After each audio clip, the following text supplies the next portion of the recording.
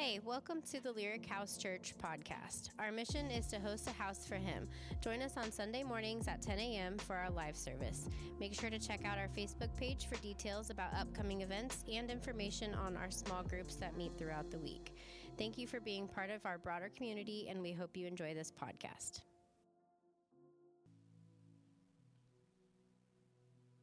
You are holy, worthy to be praised.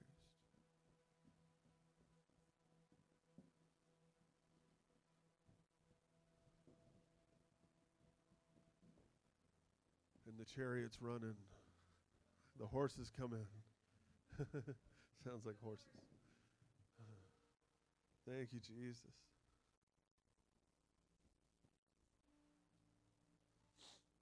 Thank you, guys. That was so good.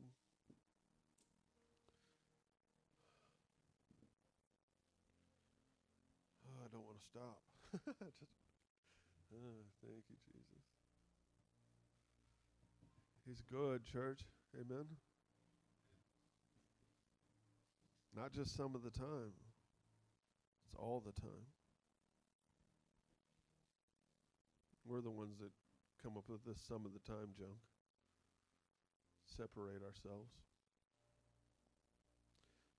This is not what he intended.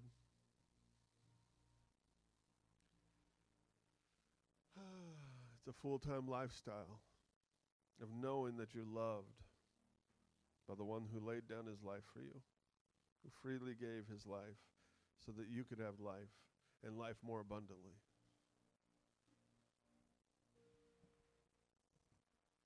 What kind of love is that, you know? To lay down your life for your brother. Or to lay down your life for your Lord.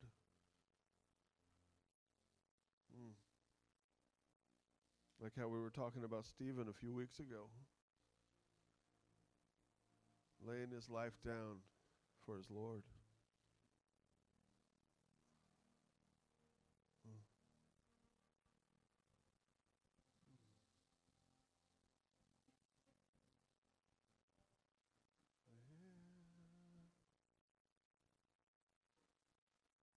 Thanks, Adam.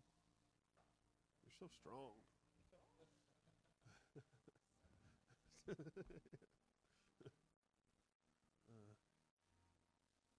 I'll grab the stool for you.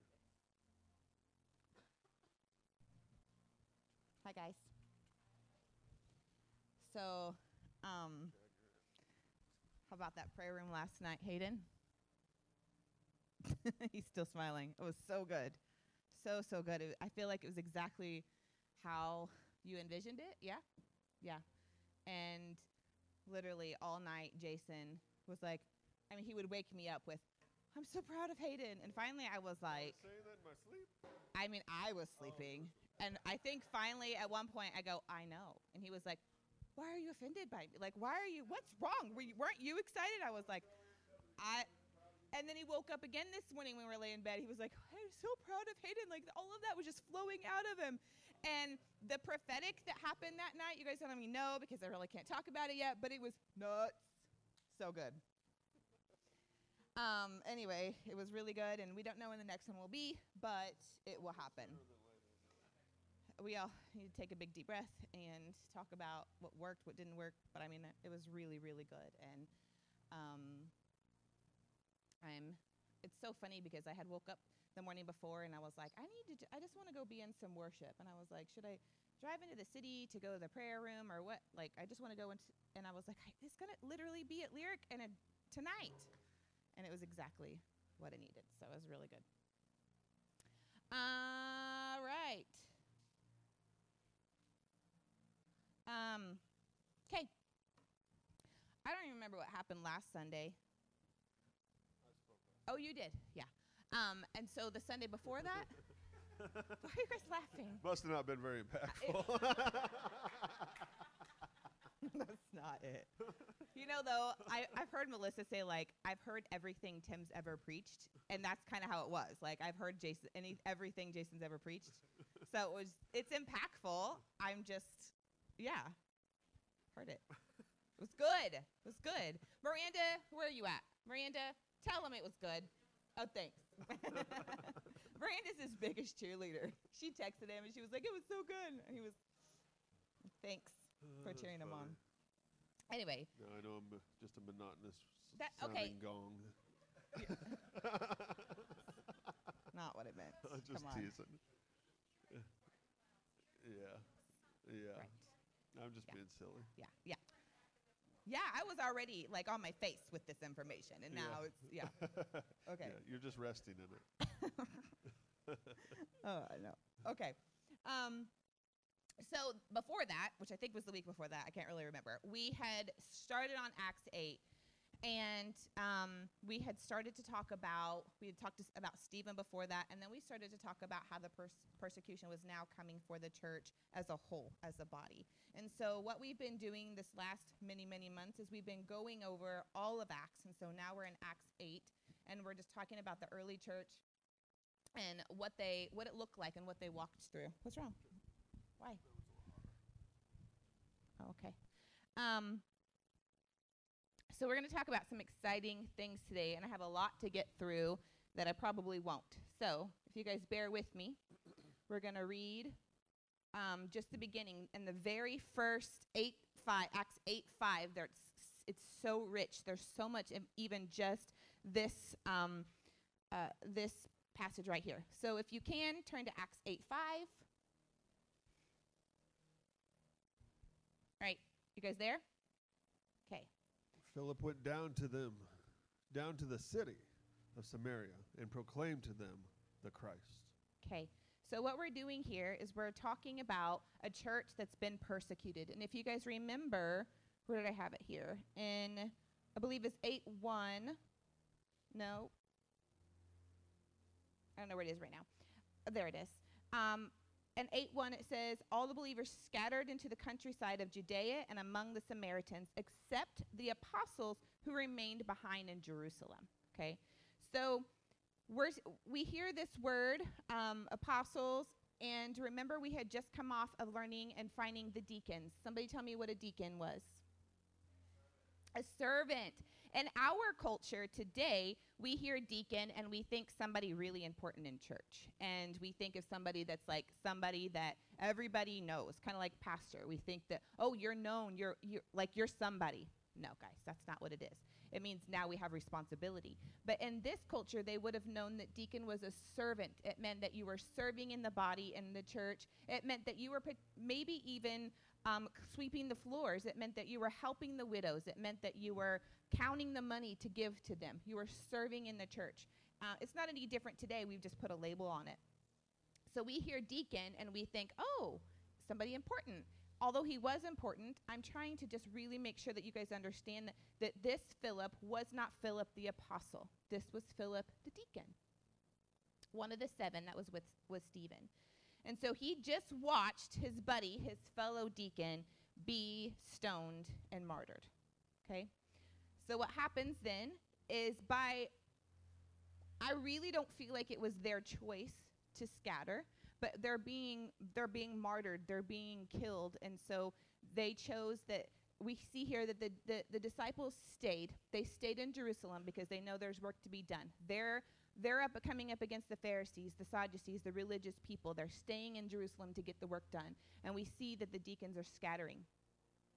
And so he's coming into Samaria, and as we're sending the church out, what we're seeing here is he's doing work for the Lord only because he loves the Lord. Like I want you really to understand that this isn't like his job. This isn't something that he was maybe even sent out to do. He's being pushed out of Jerusalem, what he knows is home, and what he's doing is he's going into another city to share the gospel. This is like he's seen everything that's happened here, so now he's going to bring it to Samaria. And he's so excited. Remember last time we talked about he tasted something. He's seen something that he couldn't help. Like he had to go and share it. There was something that he found that he was willing to risk his life for. But he didn't do it for attention. He didn't do it for a label. He didn't do it to be known. In fact, guys, he had no idea that we would be talking about him. right? He didn't know that he'd be in Scripture. The same as Paul. Paul didn't write letters to the church so that people could talk about him. He did it because he loved him. He did it because he wanted to help them. This was simply just something that they did and they walked in because it's who they are, not because they were going to be noticed for it. And what's so interesting about that is so often the little things that we think are insignificant, the things that we think are small, are the greatest in the kingdom. And so I was reading about this lady named Fabiola. I don't know. That's my English version. What a cool name, though. If we have another kid, we'll name him We're Fabiola. not having any more kids. Grandchildren. Hayden? Grandchild? Fabiola? Fabiola. Courtney? Fabiola? Where's she at? No. Okay. That one got shut down. Fabiola.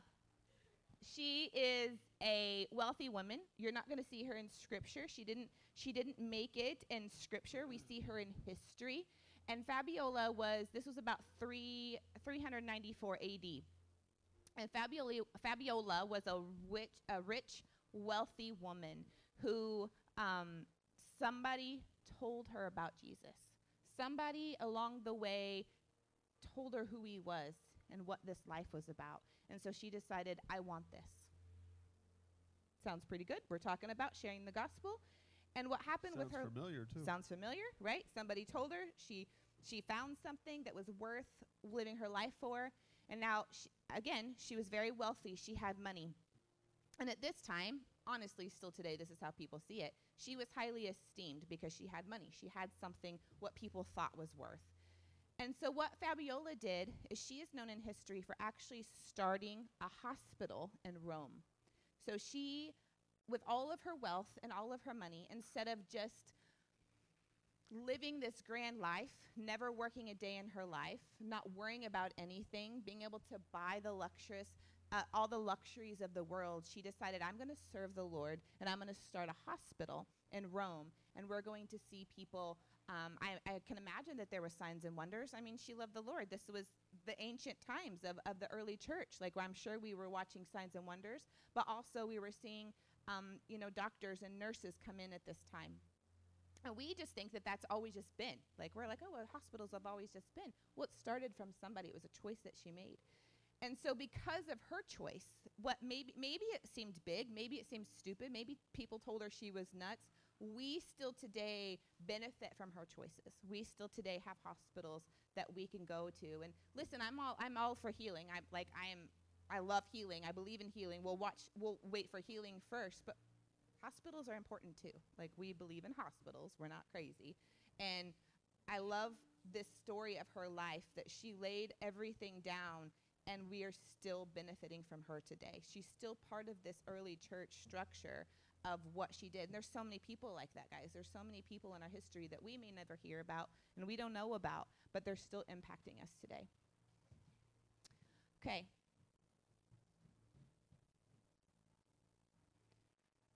So in that first scripture it says, so Philip, we know Philip's the deacon. He's being pushed out. He's in Samaria. So when we talk about Samaria or Samaria, we typically remember the story of the woman at the well. Somebody tell me, what was that about? Who was the woman at the well? Mm-hmm. What did Jesus do? She was married several times. She was shunned by her community, and he met her there and asked for a drink. And she was like, "Why are you talking to me?" And then he started to minister to her and told her everything that she ever did, and her life was forever changed. And he told her not to tell anyone, so she ran and told everyone. Right. Sounds familiar, like everybody in Scripture. Yep. So the woman at the well, she was in Samaria. And so the disciples, remember when Jesus walked there and they were in Samaria, they were like, what are we doing here? Like, they were disgusted. These were the men that were walking next to him to share the gospel, but he makes it to Samaria, and even the disciples are like, what are we doing here? And basically Jesus is like, hush, I got something to do. Go do some stuff. I got some stuff to do. And so we see that Jesus has already planted some seeds in Samaria, because this woman at the well is from Samaria. And so now Philip's in Samaria. And let me give you some backstory about why they hated Samaria, okay? We see that I don't remember what year it was, but it was early on. The Syrians came in and they took over our children. That's our children. But we're so thankful that they have a room, aren't we? Yes. Yeah. Anyway, so we're in Samaria.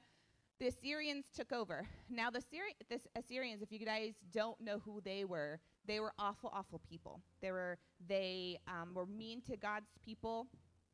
They were just cold-blooded, awful people. If you also remember, like, think back to Jonah. They were the ones that Jonah was sent to, and they repented. They were the ones, a part of with Esther, with the Babylonians, okay? So these are awful, awful people that the Jews did not like. They also were the ones that started and invented the crucifixion, so which is a cruel, evil way to die. And this was their heart. This was their mindset. They also were part of like child sacrifice, not good people. And they came in and they took over Samaria. And what they did is they sent in pagans into the land of Samaria.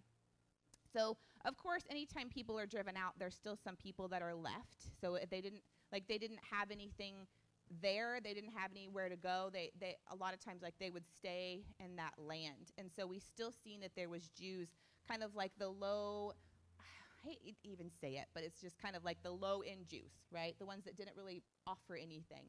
And that what they did is they intermingled and they intermarried with the pagans. And so this is now what we have, like half Jew, half pagan, which is really probably not living for the Lord at all. And this is kind of the people that the Judeans or the Jews didn't like. And I mean, there's history there, right? Like, there's history that goes back. Probably none of the people that were alive now knew or had been a part of that, but they took on this culture shaming and this identity that we don't like them, they're less than us. And the disciples we've seen, they still walked in that. And so this is the people that Philip went to first. Like, he comes out of Judea, he comes out of Jerusalem, and he goes straight to the people that were looked down upon. It'd take about, a day or so to walk that far? Yeah, it was about 22 hours walking to, so it really wasn't that far. Like, I would say Lee Summit. I mean, I'm not doing it, but I'd say Lee Summit. What do you guys think? I don't know. No, is Lee Summit walk further? 22 hours? Warrensburg? Maybe. Yeah. So you can. You did it. So what I'm just trying to see, is it to Warrensburg, you think? Or I'm trying to get a feel of how far. Guess it depends on how fast you walk and how many times you stop. Hayden, will you throw that picture up? I'm stopping a lot because I need snacks and I need water. Yeah. Do we have kids with us? I mean, it depends a lot. Yeah. So I want to show you this picture. They're donkeys. We don't know. I want to show you this picture. You see Jerusalem kind of right in the center of Judea. And then I just literally grabbed this really quick, guys. So if it's not, like, if everything isn't perfect, it's the internet's fault. I just grabbed it so you could see really quick where Judea was when I'm referencing Samaria. I could just look at things like that all day. It's so cool. Like, it makes things make sense to me. Anyway. I thought she was looking at me. Settle down. Sorry. Okay, so you guys get the picture. We didn't take anything seriously. You guys get the picture. We see what we're kind of, this is like our neighbors, right? Okay. All right, so we're going to move on. We know who Samaria is. We know who Philip is. And I want to just touch on...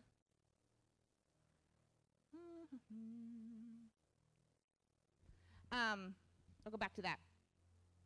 So you're hearing these words, Jerusalem, Judea, Samaria. Does that sound like a scripture that anyone can think of? What? Say it louder.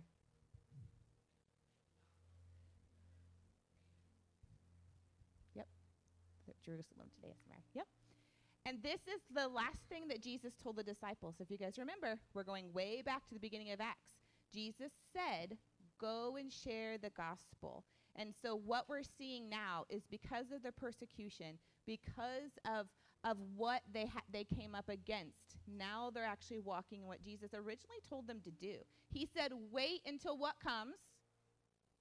Holy Spirit. They have had Holy Spirit for a little bit now, but they're still all just hanging out together in Jerusalem. They're not doing what the Lord had actually asked them to do. And so there's a little bit of pressure. There's a little bit of becoming uncomfortable. And we see that in this moment that what this pressure is now sharing the gospel. It's kind of like a bird that has to like throw her babies out. Sometimes they make it, sometimes they don't. But we all make it eventually. And what this reminded me of, I'm just thinking of how uncomfortable this had to be and how they had to be like, this doesn't make any sense. Because were they wondering, were they thinking, well, we were told to do this and we didn't do it? Or were they just like, oh, these horrible religious people, they're so mean to us, we better leave? Did they realize that this pressure, what the Lord was, that it was the Lord, that he was encouraging them, that he was pushing them out since they couldn't go? And as I was writing this, I started to think about how many times, and I want you guys to think about this too, how many times in your life that you know that the Lord spoke something, that he said something. You didn't have the answers to it. And so when we do that, we try to make sense of it on our own, right? And for some reason, we tend to think the most negative outcome. Not sure why we do that. But I remember, like COVID time, we didn't have church, and it was just a really, really hard time. And I remember there was a lot of changes happening in that time and a lot of things that went down. And I remember the Lord, and I was just seeking the Lord and what he wanted us to do and what our next move was. Because we had a ministry that was a lot of fun, and we just had worship nights, and Tim would come preach, and we'd have people that come and lead worship, and we'd get to pray for people, and it was fun. And sometimes we traveled with it, but not really. Like, it was just super kind of relaxed, and every once in a while, and we had a lot of fun with it. And so we come to this kind of crossroads where it's COVID, and things are happening, and things are changing, and we're serving in the local church at the time. And I just kind of remember just being desperate, like, God, I know that there's something more. Not that I think he needs to be more, but in the earth that we have, that we can walk in, that we can share with other people. Like, God, I know there's got to be more. That was kind of our heart's cry for so long. It can't just be church on Sunday morning. Like, there has to be more. And we kind of come to this crossroads. And I asked the Lord what was next, and he said, you need to lay your ministry down. And I remember thinking, like, that's not right. Like, I don't understand. That doesn't make any sense at all. God, that's like the last thing I want to do. And remember, before that, he had brought us out to Holden, and that wasn't what I wanted to do. Like, you guys have all heard the story that I was like, I'm not moving to Holden. But then we fell in love with this house, and I was like, oh, fine, I'll move there. But then I told the Lord, because I think that I'm like important or something. And I said, okay, God, I will move there. Fine. But I'm not going to shop in the town. I'm not going to shop in the town, guys. We have a coffee shop. You guys have to piece this together with me, right? I'm not going to shop in Holden. I'm not going to send my kids to public school. My kids are in public school. And I'm not going to ever go to church there. It's just not going to happen, God. So the very three things that I was very specific about, I feel like he laughed at me.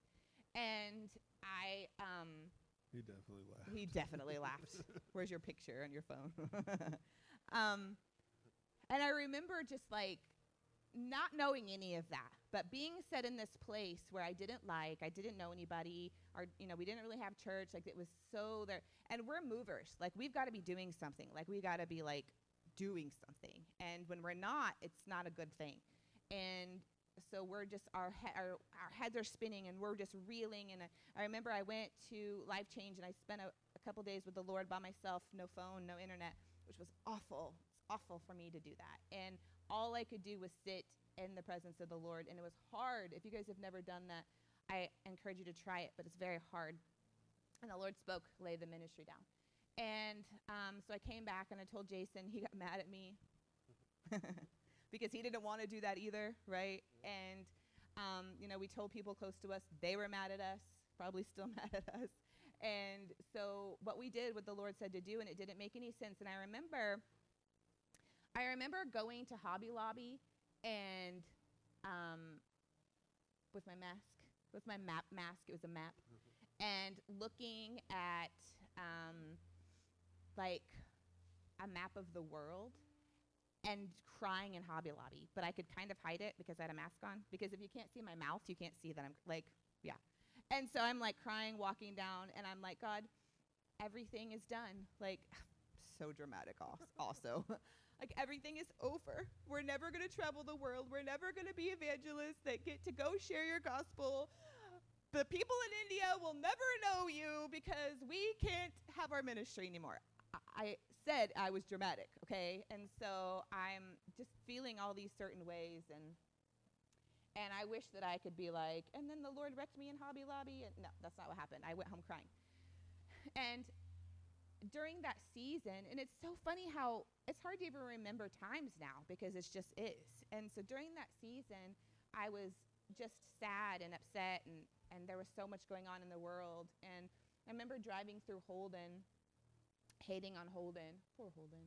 And the Lord kind of just checked my heart, and he was like, Tiff, what are you doing? Like, why don't you, I need you to bloom where I've planted you. I need you to see what I'm doing here. And he was like, start saying good things about Holden. Like, looking around. The bistro's really good. And it changed my heart. All along, Jason's like, I love this town. This is my town, like singing and love this town. Okay. And then I would roll my eyes, much like I'm doing now. And he's loving it. And I start to just get this heart for it and change and renew my perspective. Not having any idea, guys. It wasn't like God spoke to me and he was like, and you're going to have a church, and your kids are going to do well in public school, and you're going to have this coffee shop that gets to reach people. Nothing, guys. Like, that was the very last thing. We were just trying to survive during COVID. We had no idea what he was going to do. But I needed to make that first step of, okay, and it was in my heart. It was, okay, Lord, I trust you. And I don't know what this looks like. I don't know what this means. But I'll lay our ministry down, which basically meant shutting down the Facebook page. I mean, it was COVID, so it wasn't like anybody was inviting us anywhere, or much before that. So, but it was a heart thing. It was a heart check. It was this heart posture of, okay, Lord, this is yours, and you can have it. And because you have to understand, this scripture here is like the evangelist scripture. Go into the earth, guys. Like, it was what this idea that I thought, identity that I thought that we had. Like, this is who we are. This is what we do. This is what God's called us to. And it's taken like so many little pieces of him to be like, hey, chill out. Let me do something. Let me show you. Like, let me show you where I want you and need you to be, and where you're going to be the most fruitful. Is that okay? Of course, if he would have said it like that, that would have probably been helpful. But it was about me laying it down, being obedient to what he said, even though it didn't make any sense, even though it seemed like everything was ending. And then now we get to walk, and we get to continue to walk in that. And so I think so many times we hear this scripture, and we think, okay, well, then we have to go. Like, we have to go out, and that's beautiful. Do that, yes. If God is calling you to do that, you absolutely should do that. But what if we kind of looked at it at a perspective of, if Jerusalem is our family, this is the people that I'm closest with, the people that are kind of next to me, so my children, Jason, like, is this my Jerusalem? Because biblically, we are Israel. Now we are Israel. Yeah. And so if we're looking at it like, if I'm supposed to go into Jerusalem, that I'm going into my family. If you're a homeschool mom, you're doing this. You're walking this out. You're walking out what the Lord is saying. If you're bringing your kids to church, if you're ministering to your kids to school on the way, or you're ministering to your kids on the way to school, like, this is what we're doing. We're being the church. We're being Christ to the people close to us. And so with Judea, what if we looked at that like our community? What if that was our acquaintances? Like, the people at Jamie's place that we happen to know, we know their name, but we don't know anything about them.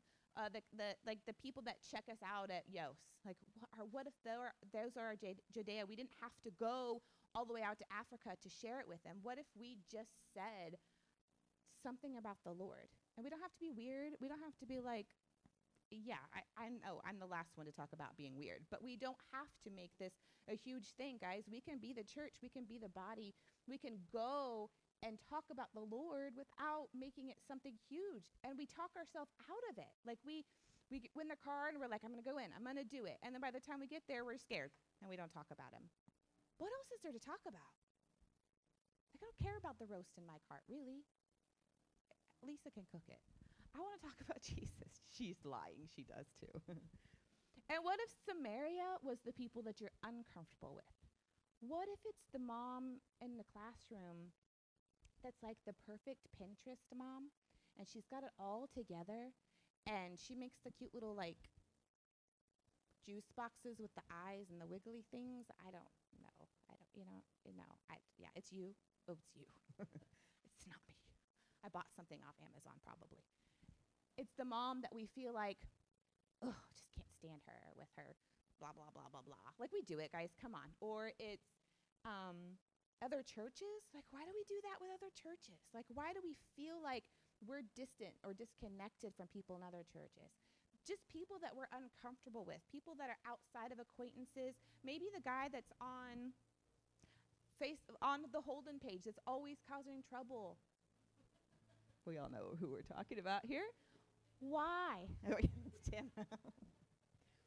What if he was your Samaria? What if that's what God is saying? What would change? And then the ends of the earth. People with different religions. Like, we get so weird about it. We get so uncomfortable with people that don't believe what we believe, or if they're not the same like political group that we're in. Like, it's hard to be in a room with people talking. Why? Why is it? And I get it. I understand. But why are we doing that? What is it? Why are we choosing to keep this to ourselves and not share it with people when God is saying, go and share?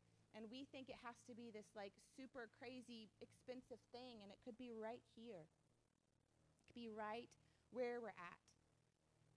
You know, as I'm studying out, I'm chronologically going through the scriptures, and I'm in, I was in Genesis and I was in Job, and kind of stuck there in Job for a little bit. But as I'm learning about Abraham, I'm learning about these different men in Scripture, what I found was that Jesus himself didn't go outside of a 100-mile radius of where he lived. Now, we're not really talking about where he was born, because it was a little bit further than that, but where he ministered to, he didn't go outside of a 100-mile radius. This is where he stayed. This is where he shared. And so he shared it with the people closest to him so that then they could take it to the ends of the earth. Could he? Sure. But I think he had the most fruit. It was the most impactful when he stayed in that area. But I want to make sure that you guys understand that this isn't a race. Like, we're not trying to get somewhere. This isn't some huge accomplishment. Like, it's not.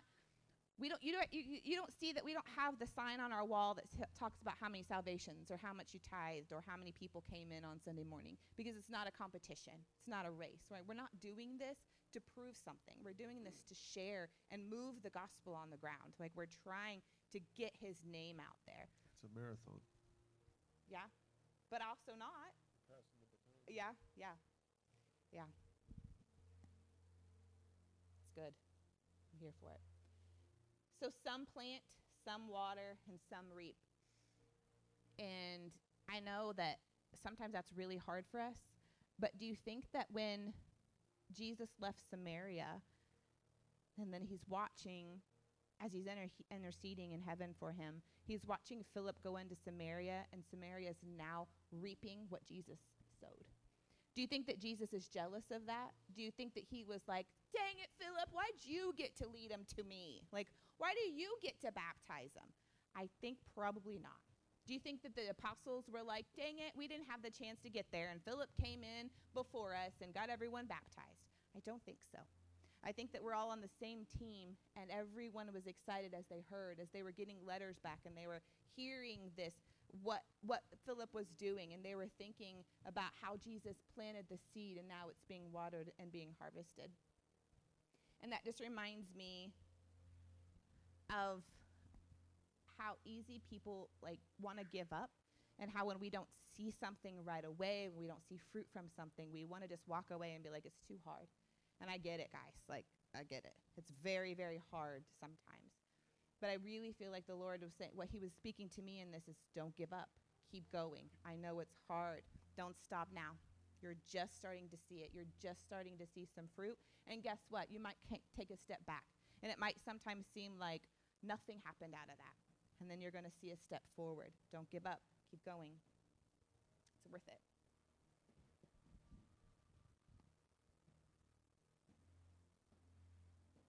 I always wish that I get to see the people that we minister to, like the people that we've ministered to. I would love to be able to see them find the Lord. I would love to be the one that baptized them. I would love to be the one that walked it out with them. It's really great when you get to, right? Like, it's really good. But that's not why we do it. We are called to be like, plant the seed, see what the Lord does. Okay, we're moving on to 6. You guys good? Okay. And the crowds were eager to receive Philip's message and were persuaded by the many miracles and wonders he performed.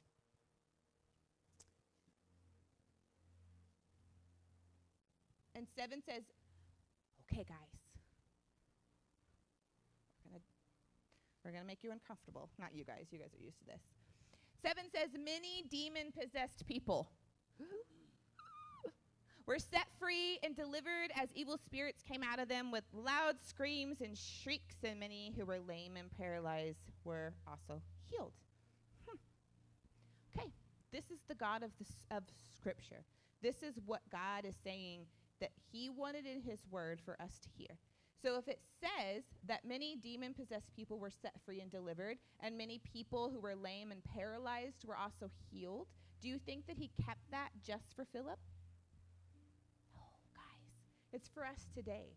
We get so weird about this stuff. Like, we get so caught up in, do we not read it? Like, do we just pass through it and think that that was a time for ancient times, that was something that we don't see today? But then we talk about demon possession, we talk about people being set free, and then everybody freaks out.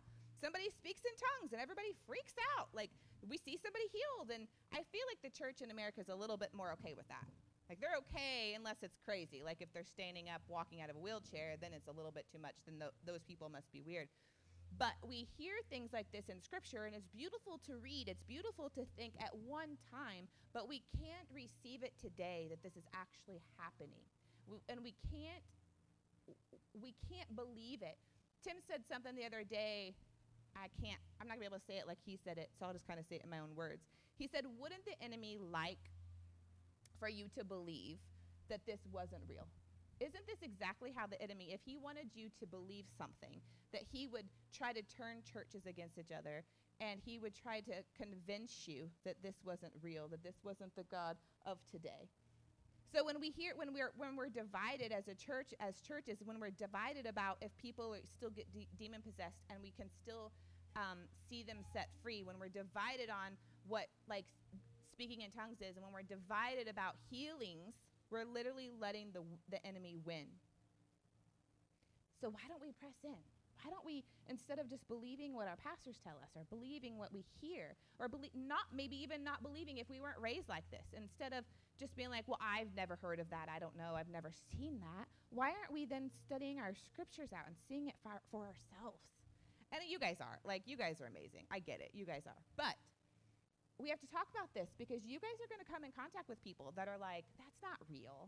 Or you're going to hear things that people think we're weird because we believe it. Like, you have to be able to say, well, it says in Acts right here in Acts 8:7 that we walked this out, and this is the early church, guys. This is the church. This is after Jesus has come and ascended and given the Holy Spirit. We're walking in these signs and wonders. And in 8, it said this resulted in an uncontainable joy filling the city. They're in straight revival. Like, I want to go. Like, this sounds so much fun. I would be right in the center of this. These people, you know how Jason skipped? Did you guys see him skip earlier? That's these people right now. Like, they are losing their minds. They're having the best time of their life. Like, they don't care.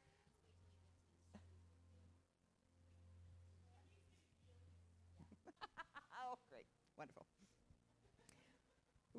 This is spreading like wildfire. They've found, they've tasted, they've seen there's this man named Jesus that they can't contain, that they were in love with, and they're walking and they're seeing these signs and wonders, not only because he performed signs and wonders, but because they found something that they wanted to live for. And we see that because in 9 it says, there was a man named Simon who had previously practiced magic in the city and amazed the people of Samaria, saying that he himself was somebody great. And 10, they all paid attention to him from the least to the greatest, saying, this man is the power of God that is called great. And they paid attention to him because for a long time he had amazed them with his magic. So this is Simon Magus, M-A-G-U-S, Magus, however you say it. There's many Simons in Scripture, so don't get them confused. And this man, not only do the people think that he is like God, he himself is saying, I am like God, because he is a sorcerer. He's a magician. And understand back then, like, it's not necessarily the same as today. Like when we see magic today, we know it's not real, right? You guys good with that? You know magic's not real. Yeah, sorry. Like, it's all pretend. Back then, they really thought it was God's being used by gods. And I'm going to, like, maybe they were. Not Yahweh, but the Elohim, the gods of the world, right? We know that was a thing. We'll talk later. Were they all powerful? No. Were they Yahweh? Did they create the earth? No.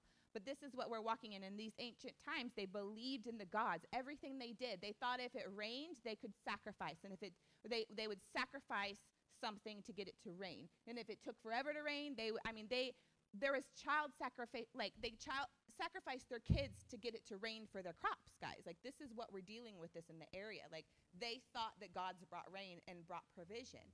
And so they were excited about this sorcerer. Like they believed him, and they would follow him, and they put him as highly esteemed. What he was getting money out of it. Like this was his source of income. Of course he was lying. And so he would not only did he lie about it, they would actually give like drugs to you would take this drug. I don't know how they gave it to you. I don't know who'd be stupid enough to do it, but they would give mind-altering drugs to make you think that the sorcery was real. Well, that stuff still happens today. I mean, when we were over in Benin, Africa, you know, the witch doctors, they would do that stuff, and people would come and give them chickens and goats, you know, and for juju beads and all this stuff to try to do miraculous things, you know. Like when we were ministering to people, we were ripping the beads off of them, and God was showing up and doing healings and different miracles. It was awesome. Yeah. Because Jesus, Jesus, he's mighty. Mm-hmm.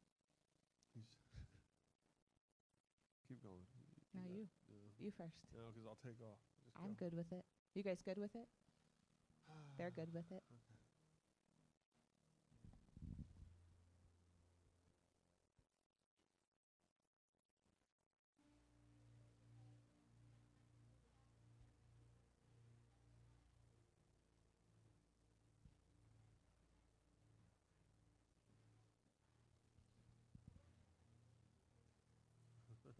These people, like, we spilled it out. You're still doing it. Yeah. Are you good?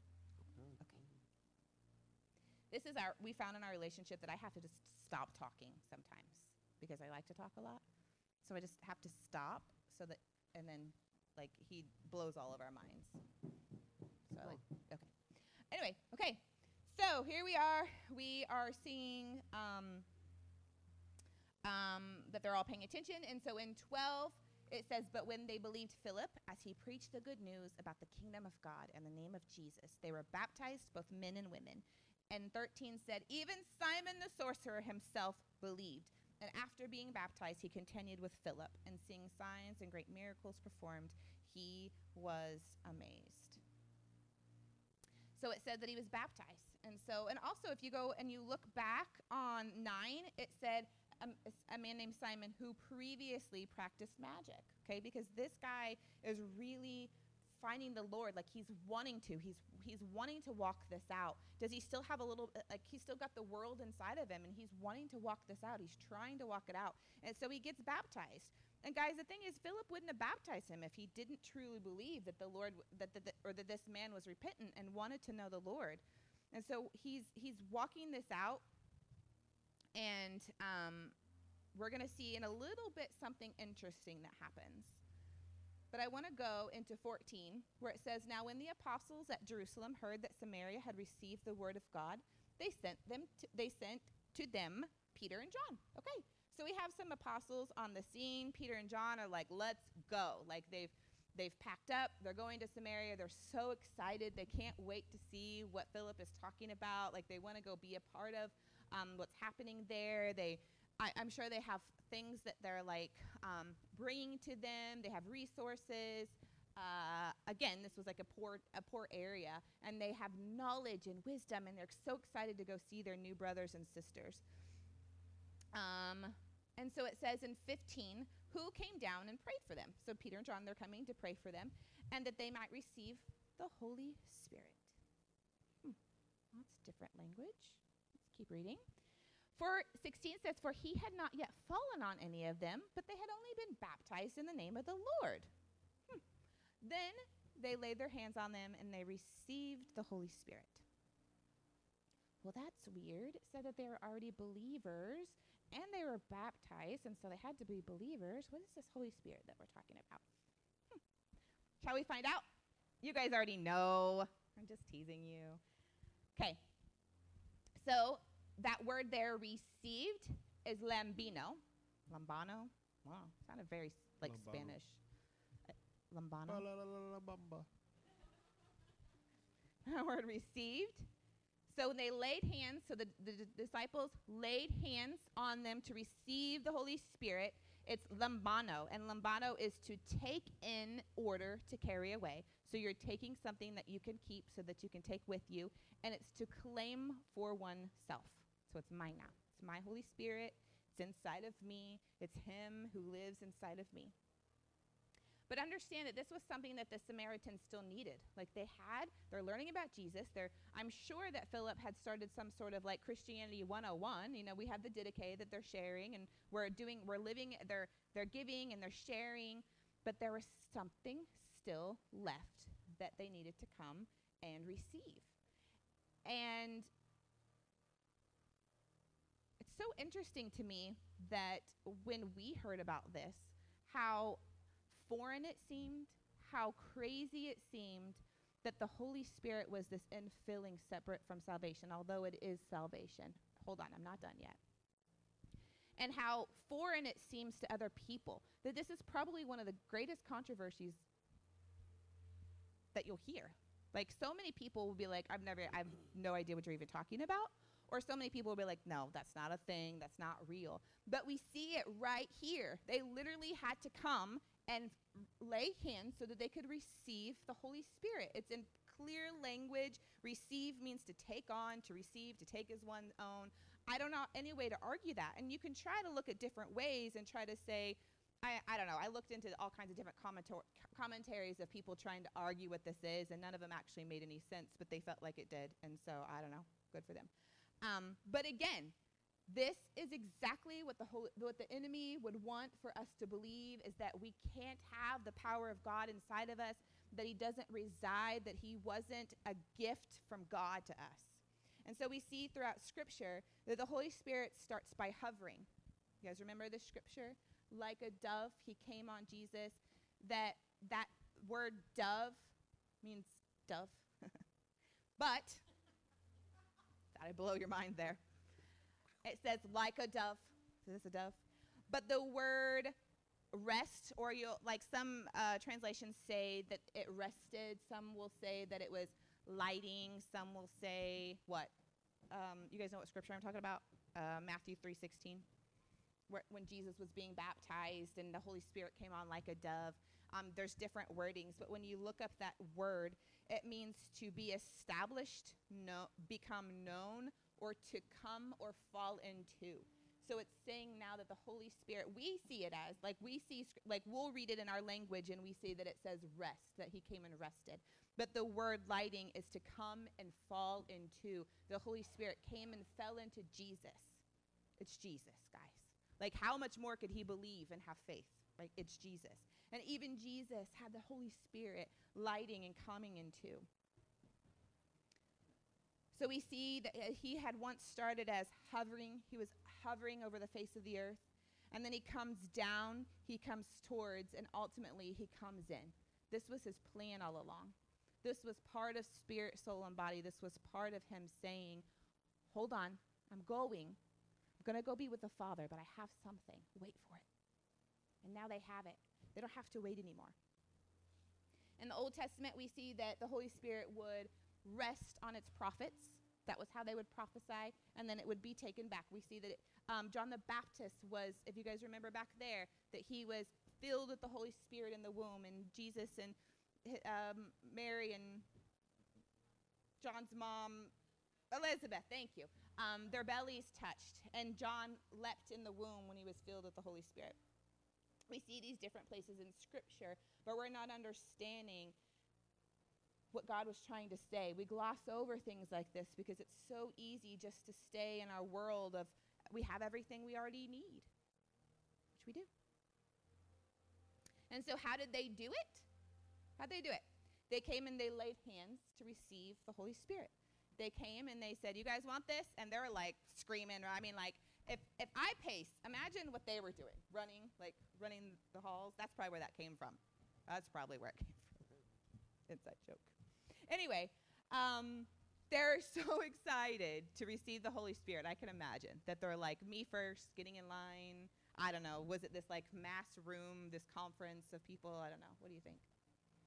I think there was a ton of people. I just see it as just people everywhere. Yeah. It's really hot. Is that heat on? No, it's the I don't Lord. think we've had it. It's the Lord. All right. Well, when I pass out, it's actually from being hot, not the Lord. So somebody catch me. We see in Acts 9 and 1 Timothy 4 and 2 Timothy 1 that there's different laying on of hands. Like this is in the Bible. We see that it's very normal for them to receive by laying on of hands. Is that the only way to receive the gift of the Holy Spirit? No, it's not. We don't put him in a box. Like he's not in the box anyway, but we can't put him in a box by saying this is the only way that this works. We see throughout Scripture different ways for the Holy Spirit to come. But with this understanding of it's a gift. Like this is God himself saying, I have something for you. I want to give this to you. You can't work it. Like you can't do anything. And so we even ourselves want to get like super spiritual and be like, it has to be this certain pastor or this certain charismatic evangelist that can lay hands on me. I'm waiting until he can do it. What are we doing?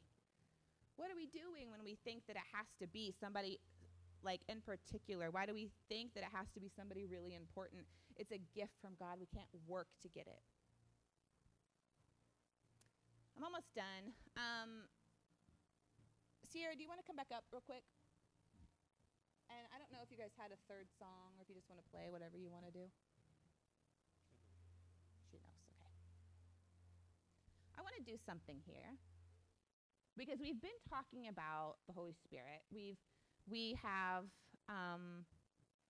explained in the beginning of Acts what it looked like when Jesus said, my Holy Spirit's coming, wait for it.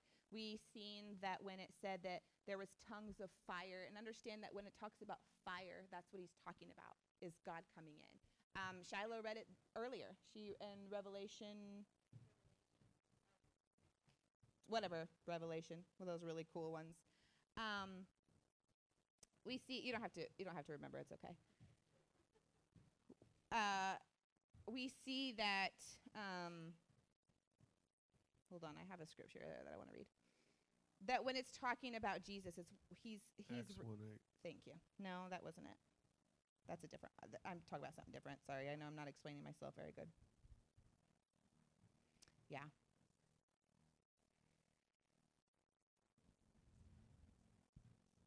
Yeah. So we see that when we're talking about God here, when we're talking about God himself, because I want you to have an understanding that the Holy Spirit is God himself, that this isn't, that what we try to call the Trinity, that's not actually a word in Scripture, the Godhead, Jesus, Holy Spirit, God, are three in one. We're not trying to say that this is something separate in the sense of their different in attributes and character. This is God together. This is God holy. And what we see in Ezekiel 1, it says, "And the heavens were opened, and I saw visions of God. Wind came and fire flashing forth." The same vision that they saw in Acts whenever the Holy Spirit rushed in. They saw tongues of fire. And they would have known this, guys. We don't know our Scripture as well as they would have. They knew this. Like, they knew what this was referring to. They knew what they were seeing. They understood it. They were part of it. This was their culture. But still probably so hard to believe that it was actually happening. Because they thought that when Jesus would come, that they would make them all kings of the Romans, that they would take over politically and financially. And so what they're finding is that this was something entirely different than what they had imagined. If it wasn't power, and it wasn't authority, and it wasn't money, what then could have drawn them to live this life? That they were willing to be stoned, that they were willing to leave what they knew. What could it have been? Do you guys want to stand up with me?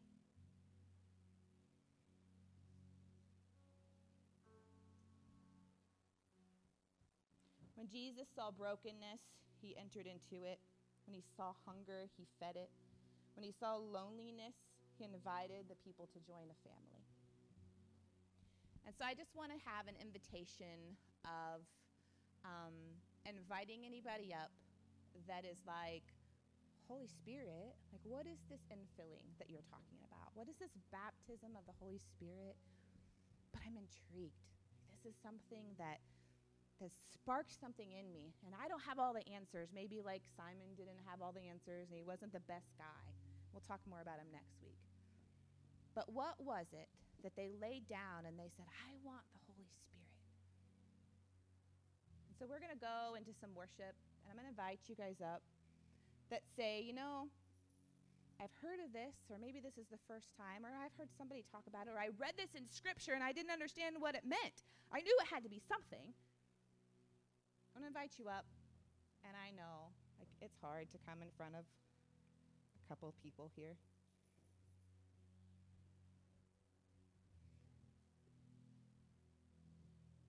Matthew 7:7 says, "Ask and it will be given to you. Seek and you will find. Knock and it will be open to you." I don't know about you guys, but if there's a part of God that he has for me, I want every part. Every day, I want to know him more. Every day, I want to seek his face. Every day, I want to know about his history, what he looked like, how he talked, what his culture was like. I'm seeking and I'm finding. Are you guys?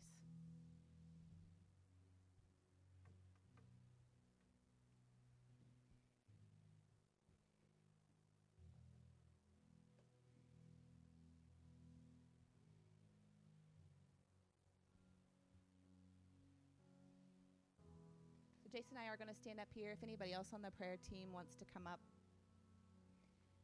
And if you're like, I think maybe, I don't know. Like, it doesn't have to happen like this. You can lay at home and ask the Lord to fill you. But if you're like, no, I can't go anymore. God, I know you've drawn me. I know you've been planting the seeds. I know that you've been speaking something. Then this is the opportunity to do that. And it's a little uncomfortable, and it's a little outside of your comfort zone. Welcome to Lyric. It's what we do around here.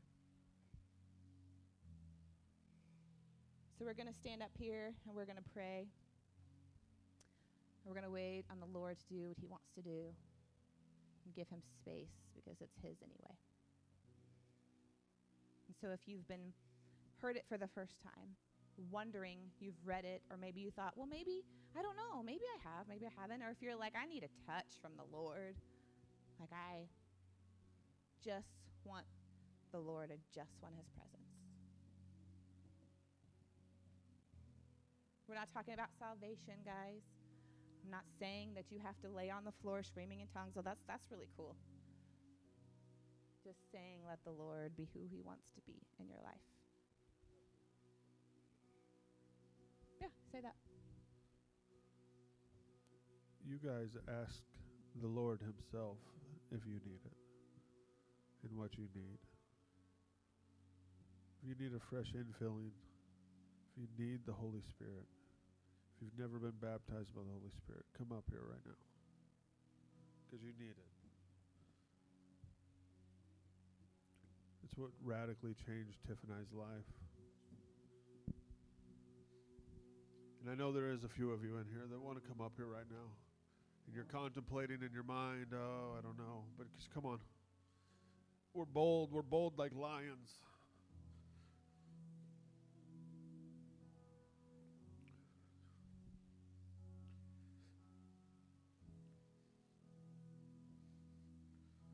Oh, come on.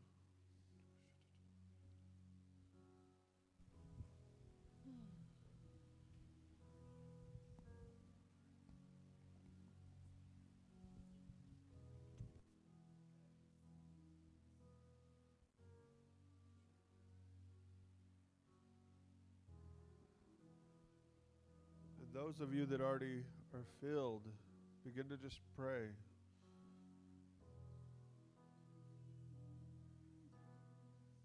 Just thank the Lord.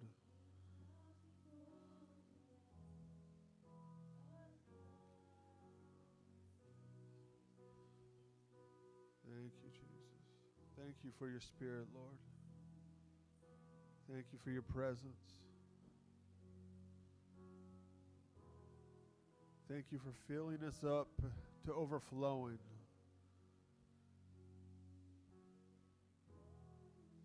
Thank you that your presence just flows around us and in us, God.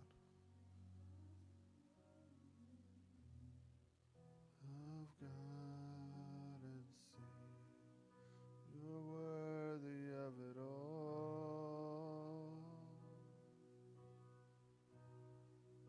You're worthy of it all.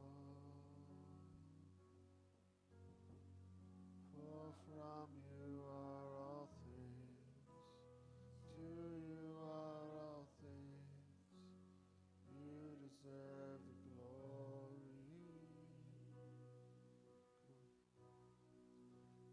Worthy of it all.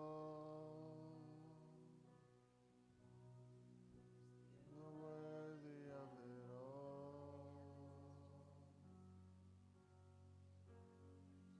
For from you are all things, to you are all things. You deserve the glory.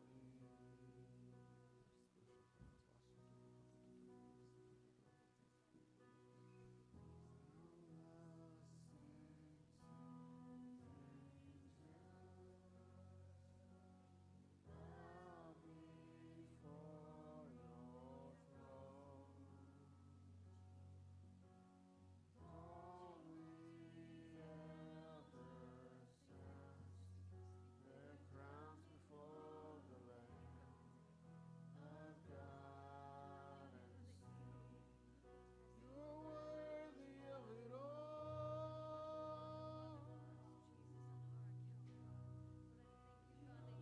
Worthy of it all. For he is the one that draws you. From you are all things, to you are all things. You deserve the glory. Worthy of it